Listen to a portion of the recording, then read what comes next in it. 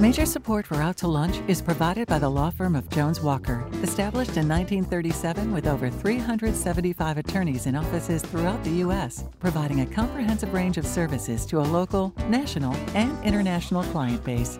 JonesWalker.com. And by Hancock Whitney. Hancock Whitney is here for families, here for businesses, here for communities during this challenging time. Visit HancockWhitney.com/COVID-19 for the latest.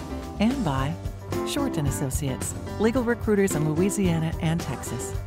From across Louisiana, we're out to lunch with Peter Ricchiuti, Stephanie Riegel, and Christian Mader.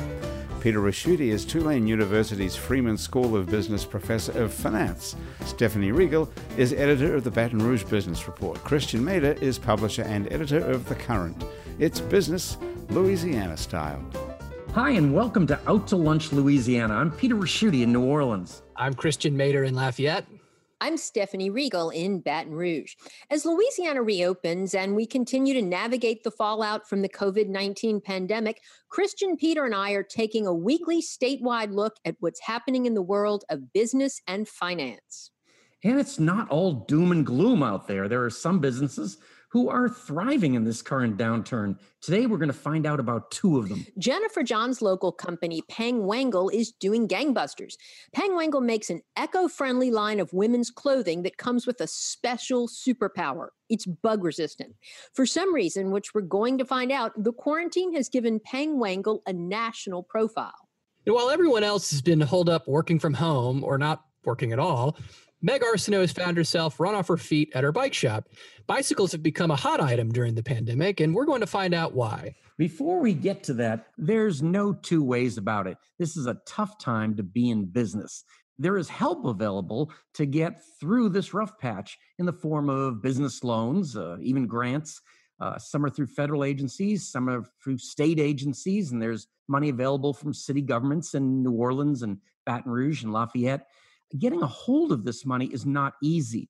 Typically, businesses benefit from being a member of a business alliance to help them navigate the maze of regulation and bureaucracy. But some businesses are too small to join alliances like the Chamber of Commerce. For those small owner-operated businesses, getting access to financial expertise is very, very challenging.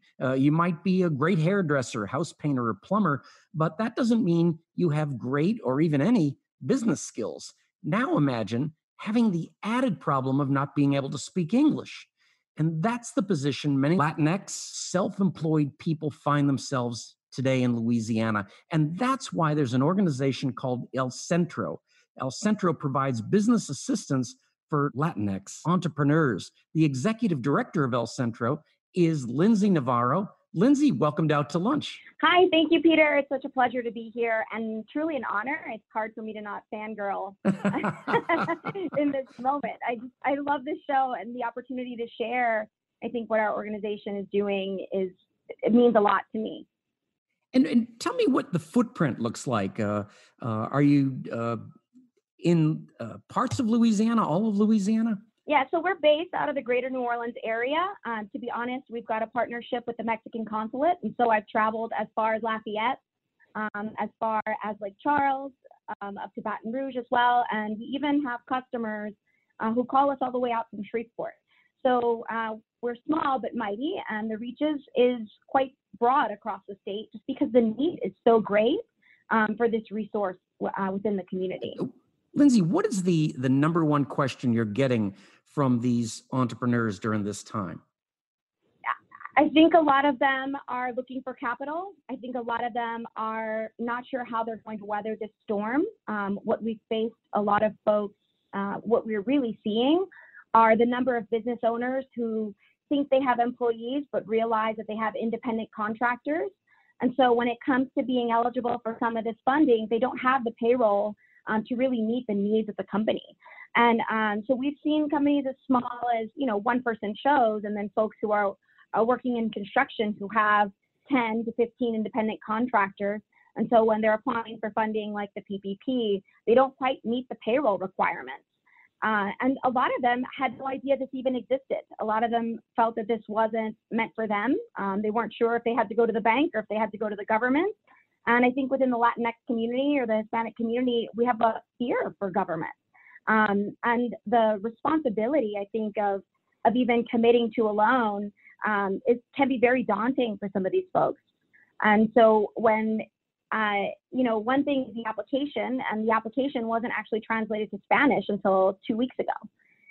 And so while the government was touting this opportunity, it really wasn't language accessible for the community at large. And a lot of folks didn't feel that they were going to meet the requirements, meet the credit threshold either, and they didn't even know where to start.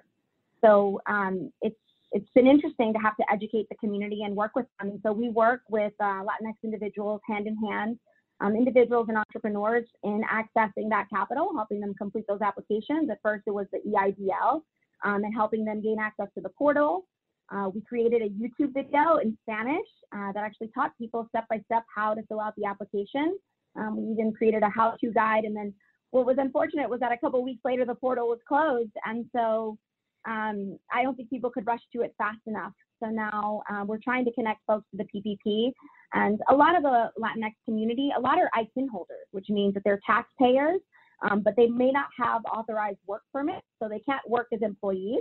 So they then by default are qualified as independent contractors.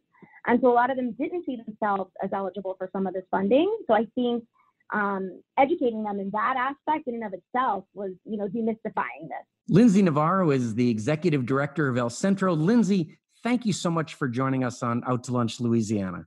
Thank you, Peter. It was a pleasure. You're listening to Out to Lunch, Louisiana with Peter Ricchiuti in New Orleans, Christian Mader in Lafayette, and I'm Stephanie Regal in Baton Rouge. Before Hurricane Katrina blew me and my family to Baton Rouge, I was a journalist and news reporter at WWL-TV in New Orleans. One of my colleagues there was fellow journalist Jennifer Johns. And Jennifer joins us now. Jen, it's great to see you again. Welcome to Out to Lunch, Louisiana. Great to see you. I love the show. Thank you. Well, I'm still a journalist, but you are smart. You got out when you could. You are now the founder and CEO of a company, and one with an intriguing name, no less, Peng Wangle. So the story goes that while you were out in the field reporting, you were so sick of getting bitten up by mosquitoes and other bugs that you created a line of bug-resistant clothing for women. Scarves, wraps, pants, hats, and bags that are not only stylish and lightweight for life outdoors in the South, but they're also impregnated with a safe and long-lasting bug repellent. Things apparently have been going pretty well since you launched the company at the end of 2017, and then along came the pandemic, COVID-19. But instead of decimating your business like so many others, it somehow got you coverage in the Los Angeles Times, the Washington Post, New York Lifestyle Magazine, and on a coveted BuzzFeed site. Is all this pandemic publicity a result of your superior media skills honed during your years at Channel 4 or something else? No, I will say no. So we had one product that we launched with that we primarily sold on Amazon. And so over the last couple of years, I've been developing new products with really fabulous fabrics. It takes a long time, takes a lot of money. So our new products, the wraps and scarves, came out in February. So we're sitting on all this inventory. And so we decided to go to a trade show. Lucky for me, the Travel Goods Association happened to be in New Orleans on March 4th and 5th. So we got ourselves a little pod at the trade show. And that's where the Los Angeles Times reporter was and the Washington Post reporter. So that was and they were really excited about what we were doing. Because of those two articles right away, we got a lot of sales on our website. And so I hired a publicity firm out of Arizona. Actually, I interviewed several firms. And then they got us into BuzzFeed and Texas Lifestyles Magazine and Southern Boating. And so we've been getting a lot of press. And the BuzzFeed article, actually, we were number 3 on the 35 most awesome Mother's Day gifts that are 100% quarantine friendly.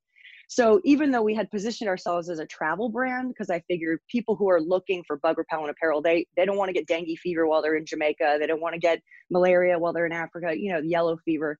I figured they'd be the savviest and they'd be looking for this product. But then when nobody was traveling, again, I'm like, uh-oh.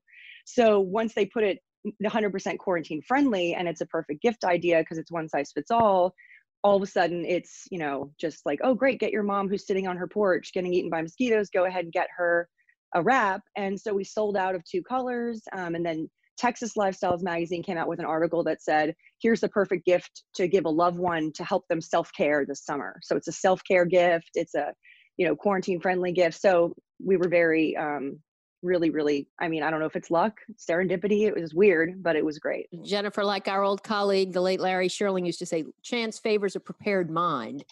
But, Yes. but I'm just so curious how you made this leap from journalism, which prepares you to do nothing but annoy all of humanity, to being such a savvy business person. Where did you learn how to start a business and grow a successful business? Well, I left Channel 4. I actually went on maternity leave and then just never went back. So, but I really, I wasn't very good at, sitting still. So I started, teaching at Loyola and Tulane media classes, and I started a video production company for about 15 years. And we did a lot of like sort of technical videos for companies explaining things. We did some brand films, a couple of commercials, and I made 2 documentary films while I was doing that. Really making a documentary, by the time you raise the money and you hire the crew and you write the script and you do everything like that, it's essentially like starting a small business. The only big difference is that I made 0 money. They were great. It was fun. Doesn't make you any money. And so I think I've just been doing the production company for a long time and was just really looking to do something new. And I'm just really into being outdoors. And so I was looking for a problem that I could solve. And I think, getting eaten alive by bugs is a problem that we all live with. And so I went with that. Jennifer, this is Peter. I've got to admit there are a lot of mosquitoes that are very angry at you, but keep it up. It's gonna work out. You did something that a lot of people think about doing, but they don't. You said, I've kind of accomplished all I want from broadcast journalism, and I want to move on to something else. So you've always had a lot of energy. Have you always had a lot of other business ideas? Like when you're interviewing me about the economy, were you secretly thinking about bug-free Optimus pants? Yes, I have. Actually, after Katrina, I had started the video production company, and then Katrina hit. And of course, as you know, everything went crazy. And so at that time, I came up with a business model. I was going to sell eco-friendly baby gifts online.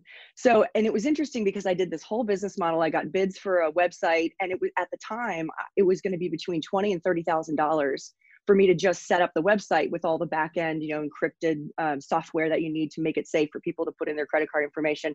So there was a big barrier to entry for that kind of business even then. But at the same time, after Katrina, I got this huge contract with the Convention and Visitors Bureau to do a bunch of videos. So my production company really took off, and I kind of tabled that idea. And now when I was thinking about what I was going to do, I'm like, baby gifts, I'm over that. So I decided to do something else.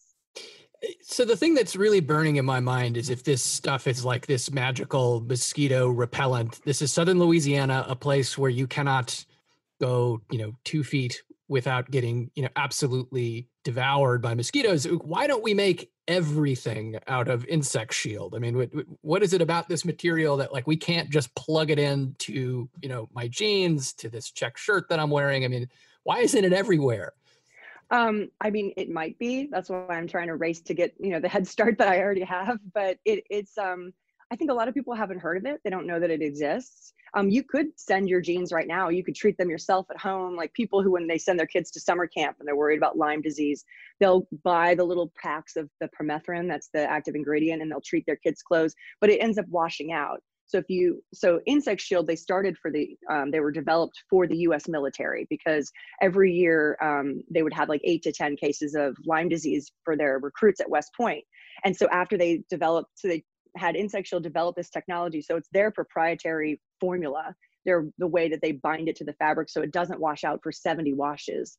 So, and they will now license to different businesses. So it's out there. You just, I'm trying to take it a little bit more mainstream. And again, I want to grow as fast as I can to stay at the head of the pack, because, we've been bootstrapping so far and we're seeing a lot of growth quickly. So we want to keep that momentum. Jennifer, what are your plans, besides the rapid growth? I mean, are you hoping to cash out and sell the company in a couple of years? Are you still operating this out of your house? I mean, how is this all going? I am. I have a laundry room / office / guest room that is my place where I keep my things, but I also have a big storage unit. And so, yes, very much bootstrapping right now. I'm kind of over that. And I really would like to, we're looking into moving into another space. I think with growth, we have a couple of reps, a Canadian rep. Apparently they have vicious, big mosquitoes in Canada. Who knew? I did not know that. And, we have a rep in California who's trying to get us in the national park gift shops, that kind of thing. So we want to go there. We're also in Amazon Australia now. So we're going overseas. We're going to see how that works out. And I think for me, because I'm not a journalist anymore, but I am a storyteller. That's what I'm passionate about. That's what I do. So I think that, we have a blog, we make videos. We're going to launch a podcast pretty soon talking about outdoor adventure, that kind of thing. And so in a perfect world, I would focus on that aspect of it, once the business gets to a certain point, and then, have other people running do the accounting and all that stuff that I really don't care that much about. But yeah, of course, eventually we could sell. Absolutely. I mean, you got to always have an exit strategy. And Jennifer, you make all of this in the U.S. We've had so many people on the show that design in the U.S., but they end up manufacturing it somewhere else. How have you been able to do it? Well, I think we set out to do it in the U.S. because there's really three reasons. So number one, you have a smaller carbon footprint. So sustainability is a huge part of the brand. So if we're primarily selling in the U.S., we don't need it to be shipped halfway across the world, so that's one thing. The other thing is I think we want to, of course, create American jobs or support American jobs. The other thing is that it kind of makes you more nimble.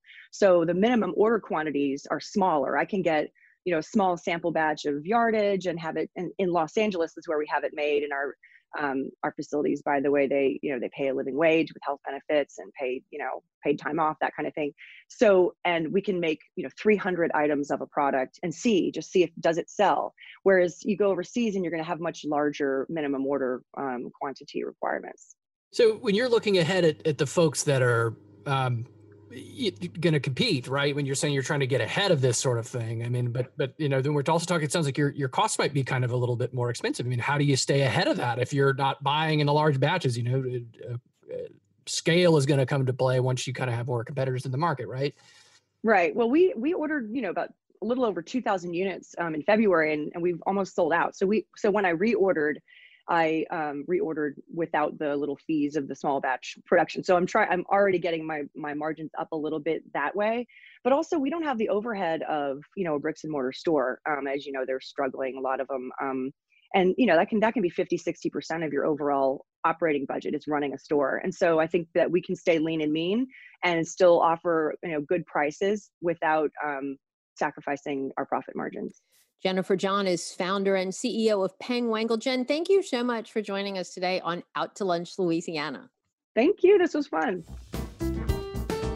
You're listening to Out to Lunch, Louisiana with Stephanie Riegel in Baton Rouge, Peter Ricchiuti in New Orleans, and I'm Christian Mader in Lafayette. Over the course of the last few months of the pandemic, myself and other reporters have been asking what seems like an endless list of questions for which there are no known answers. How long will this economic downturn last? What happens when government assistance runs out? What is the future of education, of tourism, of entertainment, public spaces? The list goes on and on. But in the middle of all this uncertainty, there is one economic question we're going to get a definite answer to right now. And that question is, why, during a pandemic and its historic economic fallout, are bicycle sales through the roof? To answer that question, we're not turning to an economist or financial pundit. We're turning to Meg Arsenault, owner of Hub City Cycles in Lafayette. Meg, welcome to Out to Lunch. Oh, thanks for having me, guys. Last time you were here was back in 2017, and since then, a lot has changed, especially over the last few months. And while the rest of the country has been struggling to stay in business, you've been struggling to keep up with business. So what's going on with bikes? Well, literally, we moved to a new location downtown, about a block away from our old location, 1 week prior to COVID. And so it was a lot of uncertainty when we moved, right? I was super nervous. And literally the next day, I had people lined up outside of my door waiting to get their bike fixed. And then everyone bought all the bikes that I had left in my shop. And then I bought 50 bikes. Then all those were gone in a week. And then I bought another 50. And then all those were gone. And in this last 3 months, I have sold more bikes than I do in a year. So it's just been incredible. And then now we're out of bikes until probably mid-July. So we're just pre-ordering bikes right now. There are no bikes to be had. All the bike companies are out of bicycles. So you kind of dodged, I think, unintentionally my next question, which is like, it's summertime, right? which would make you think, okay, well, this is the time that people may be less inclined to go biking. At least that's the conventional wisdom. I was going to ask, will your bike sales slow down? And it seems like that is a moot question because you don't have any bikes to sell anyone. It's really wild because we're still selling bikes every day. And actually, Christian, our busiest time of the year is summertime. Kids are out of school. Parents want to get bikes and the kids need new bikes. So they're outgrowing the last one. So summertime is definitely busy. Fall, spring, summer, fall, and then it slows down in January, February, of course. But we've been really blessed. And a lot of our sales are attributed to repairs. We are right now, we just went from 18 days to about 2 weeks now. We've kind of caught up with bicycle repair, if that's even catching up. And we really had a formula from the get-go. We realized that if we started doing small repairs every day from 11 to 12:30, that we could actually get more people through the door, right? And sort of keep up with it. And that has really helped us. A lot of people have been very stressed. A lot of bicycle shops and we just really embraced it. I hired 2 new people, and we just started rolling out. We just got ahead of the curve, I guess, and just didn't let it stress us out. Just like looked at it as, wow, look at us. This is the busiest we've ever been. Meaning and like gaining so many new customers as well. So we just hope that this continues after the COVID, but I don't think COVID's going anywhere. So I say bicycles are here to stay. And it's certainly been the same in Baton Rouge. I know the bike shops here have been slammed in the same sort of way. What's the story on the lack of supply? I mean, how long until the manufacturers are able to catch up and get you the inventory that you need? Well, I mean, I don't know if a lot of people know this, but bicycles are kind of like automobiles. Everything's been made in China since the late 70s. Everything kind of moved from America to overseas. So they actually have made bikes. We've had several crates of bikes. I hold about 1,000 bikes at a time come in, but they're only allocating so many bikes per shop. And so fortunately, we've been able to, keep selling bikes, but it's like all the new bikes for 2021 will be out in August, and then we won't have a shortage again. They'll just keep producing. So we're very fortunate with that, but it's a month of lull for sure that I've been dreading. I knew this time would come. And it's really hard to convince some Cajuns why they don't have bikes. And then why, like, we've never been in this place before. So it's all new to us, as well as trying to explain to our customer, hey, I'm sorry, you're going to have to pre-order a bike. No, I'm sorry, I don't have anything for you to sit on. But if you don't pre-order this bike, you won't have a bike till next year. How do you tell someone that? How do you sell that to somebody? So we've been we asked people to come in. We've actually got to spend more time with people and explaining to them the process that we have to go through and how wild it is, and just grateful for everyone's patience throughout this whole ordeal. Meg, this is Peter in New Orleans. I wanted to ask you about your shop. Is one of the reasons it's so popular is you have a huge, they run the gamut in terms of pricing and such. When I go to bike shops, they tend to be for lack of another term, bike geeks, really high-end people that just all they want to talk about. How did you make that decision? Do you think eventually those people kind of move up the chain? Yes, great question. So my business plan was to be a neighborhood bike shop. I didn't want to, I definitely can sell high-end bikes, but I can sell more bikes at a, more affordable price range, right? I'm only going to sell so many $2,000 bikes, but I can sell, I sold $250 bikes. So, it's just supply and demand, just figuring out whatever works for you. Now, building bikes is hard because bikes don't just come built, right? They come in a box. So you have to assemble them. And a lot of people don't understand is it takes a skill. I have people with 10, 15 years experience building these bikes, and it still takes them probably around an hour to build these bikes. And so you also have to take into consideration into your profit, your loss. And so selling low-end bikes I don't have a lot of profit there, right? So, but yeah, we are a neighborhood bike shop. We also sell used bikes. I'm out there, I'm searching for bikes every day at different places, like Craigslist and whatnot, and Facebook Market, trying to find used bikes I can bring it in, fix them up. So let me ask you a question about riding, because I am a cyclist and I have been for years. And so when this happened, I was right there jumping on my bike. I ride it almost every day. And one of the articles that a Dutch cycling magazine posted in March that made the rounds on social media talked about the distance you have to be safely when riding with a group to avoid getting COVID. And it was something like basically a half a mile. I mean, so all sorts of people, well, the guys I ride with didn't want to ride in a group anymore. Other people, maybe not so much. But I mean, is there any best practices? Is it safe, during this pandemic to ride in a group? It doesn't seem to be bothering your customers apparently, but do you have any wisdom on that? Sure. I mean, stay with people you've been hanging out with throughout the COVID, your family, I know for us, we just see the same people. I mean, I'm in a shop that I go through probably seeing 30, 40 people a day. I wear a mask. I ask that my customers wear a mask.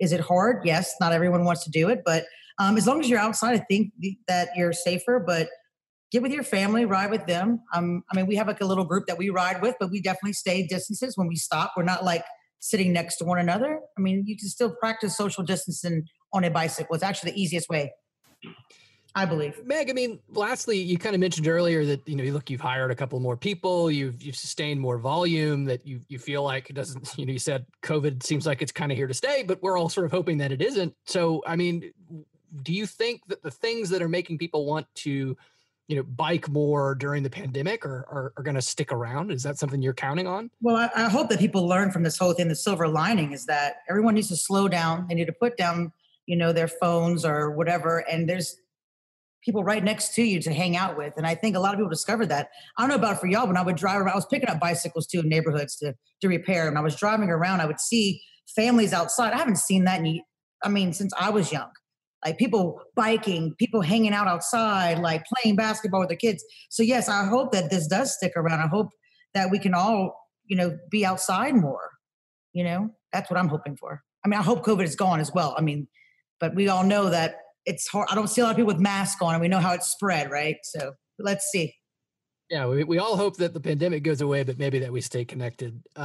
Meg, thanks so much for joining us. Meg Arsenault is the owner of Hub City Cycles in Lafayette. Thanks for being on Out to Lunch. Thanks for having me, guys. And thank you for joining us for this edition of Out to Lunch, Louisiana. At some point, we're going to go back to hosting Out to Lunch around the lunch table. Mansur's on the Boulevard in Baton Rouge is open. You can eat at the restaurant where they have 50% occupancy and outdoor dining, or get pickup. In New Orleans, Commander's Palace is closed, but you can have a range of ready-to-cook items shipped from Commander's Kitchen to yours anywhere nationwide. Information is at goldbelly.com. Our Lafayette Out to Lunch restaurant, the French Press, is doing curbside takeout. You can pick up their regular menu items or a family dinner, and you can get delivery through Waiter or Grubhub. Out to Lunch, Louisiana is a production of INO Broadcasting. The producer of our show is Grant Morris. Our technical director is Eric Merle. Photos from this show on our website and social media are taken by Jill LaFleur. I'm Stephanie Riegel in Baton Rouge. I'm Christian Mader in Lafayette. And I'm Peter Raschuti in New Orleans. Thanks for joining us today. We'll see you back here next week for more Out to Lunch, Louisiana. Major support for Out to Lunch is provided by the law firm of Jones Walker, established in 1937 with over 375 attorneys in offices throughout the U.S., providing a comprehensive range of services to a local, national, and international client base. JonesWalker.com. And by Hancock Whitney. Hancock Whitney is here for families, here for businesses, here for communities during this challenging time. Visit HancockWhitney.com/COVID-19 for the latest. And by Shorten Associates, legal recruiters in Louisiana and Texas. Mitchell Foreman wrote and performs all the music on Out to Lunch. You can hear Mitchell's music anywhere great jazz is sold or streamed, and at mitchellforeman.com.